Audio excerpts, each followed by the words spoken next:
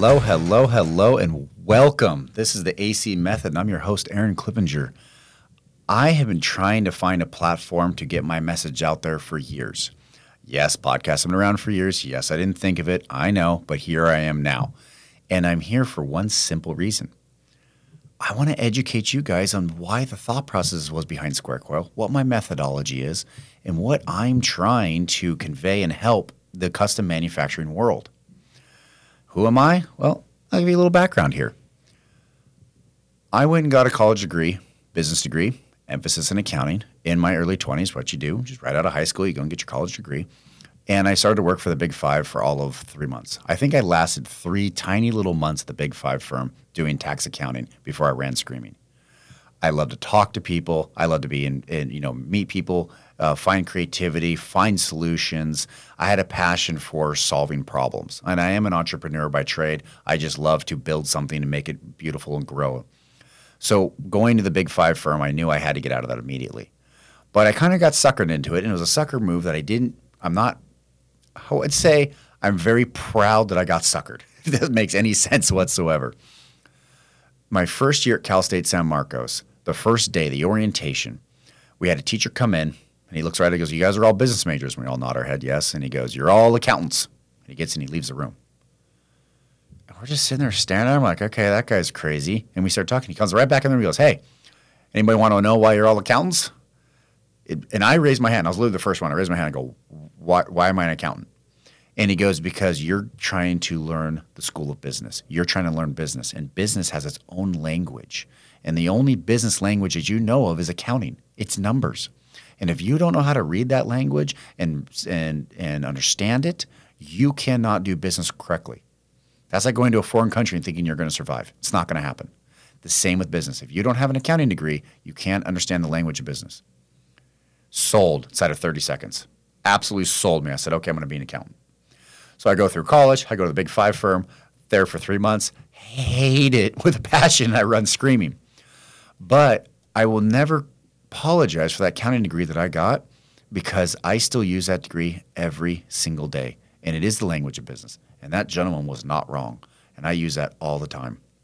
So I get out of the Big Five firm. I quit. I literally just stood up on my chair and said, I can't do this anymore. I had zero passion, zero drive. I had nothing. I was like, whoa, get me out of this. And so I went back to work for the family sign company, who my father owned here in San Diego, California. And I said, "Hey, what do you need me to do? I'll do anything. I'll work in the shop." And he goes, "Nah, you got a knack for sales. Go do sales. We'll figure out a place for you later on." And so I started to do sales, and I took off. I couldn't believe it. First year, didn't have hardly any accounts. I was running around behind all the sales guys picking up the scraps. And so I sold $250,000 in the first year. Year 2, I sold $500,000. Year 3, $750,000. In my 4th year selling, I'd sold $1 million worth of sales. That was the kind of the kicker of you're a good salesman in this industry if you can sell $1 million continuously every single year, which I did.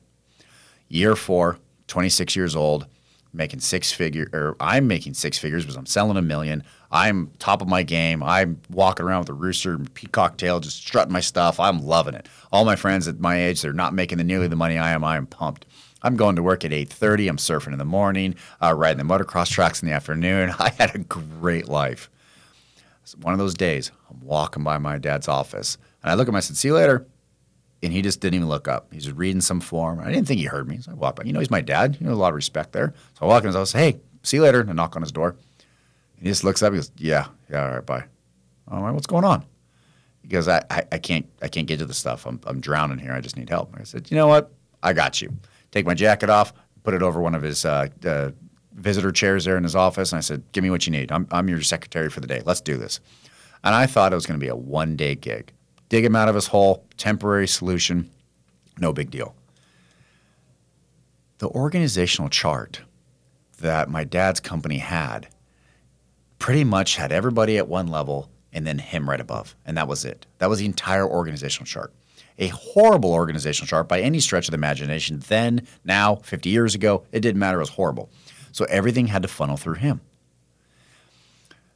I'm going to pause the story for half a second. He wasn't the only one I found out. Throughout all my dealings with hundreds of sign companies and furniture companies across the United States and other parts of the world, most organizational charts are one boss and all workers and no organizational chart or no workflow. So everything has to flow through that person. It was the hourglass, and a horrible hourglass. We could only speed up as fast as my dad could move. I ended up being his assistant every single day for a year and a half. I worked from 8 to noon, and then from noon to 4 or 5, I was his assistant. That was my job description. There wasn't a real job description. It's just what it needed to happen. I got an invaluable education, by the way past my college education by doing that. I understood the inner workings of this company. I understood how purchase orders worked, how it flew to accounting. I knew the accounting background, why there's profit and losses were there, when the products were coming in, why they're getting the materials were getting ordered, what was happening there, why we were doing estimates a certain way, what the markup levels were. All of this major education that you don't get at a college. You have to get it on the fly, on the job training. And I was getting that being his assistant and seeing it from the owner's perspective. That was one of the main reasons why SquareCoil is here today. Not only did I have the education and all the tools to present to you guys a beautiful software package and a beautiful system, but I also knew that the way we were doing it was horrible. It sucked. We knew that we had to do something a lot better, and we had to be a lot more efficient. We were wasting all of our time. And so I started to build a software system that automated all the stupid stuff. If it could be automated, there's no reason to have pen and paper. And let's keep automation. Let's keep automation and keep building and building and building. And so I started building the software system in 2009 just for the sign company in San Diego. Then after a while, I realized that software is expensive. I don't know if you guys know that or not, but building software is freaking expensive. I ran out of money. I'm not going to lie. I ran out of money. So I started calling some of the sister companies around our area and saying, hey, do you use software? Do you need software? Let me sell this to you so I could keep money flowing in, so I could keep building the software and keeping it robust. I honestly thought software, and I'll be very honest with you guys, I really thought software was a fad just like MySpace. It was going to come up, it was going to be there for a little bit, and it was going to disappear. So I always knew it was a hobby off to the side. I never thought I was going to get to the big behemoth, the monster that it is today. And so we just kept growing the software and growing the software. And through all that, I started automating more of the sign company, started changing duties, started changing the organizational chart, starting to create a better workflow through all this. And I will tell you, we had a lot of ups and downs. We had a lot of ups and downs in our company. We had embezzlement. We had employees ask for ridiculous raises. And then when they didn't get the raise, they wiped their entire computer and went home. And we lost years and years of programming. We've had people not show up. God knows we've had theft. I mean, that's pretty much a given across the board. People taking the trucks home for the weekend for joyrides and whatnot and bringing them back and us not knowing it. We've stepped in pretty much every pothole you could think of on the road to success.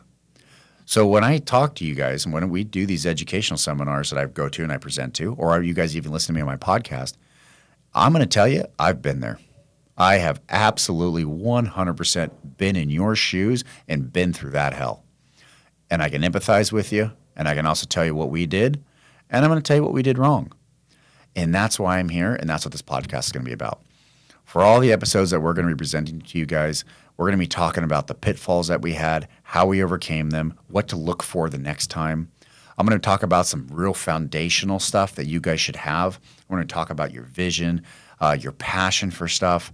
How are you driving your team and pushing forward? How are you utilizing the tools that you guys have?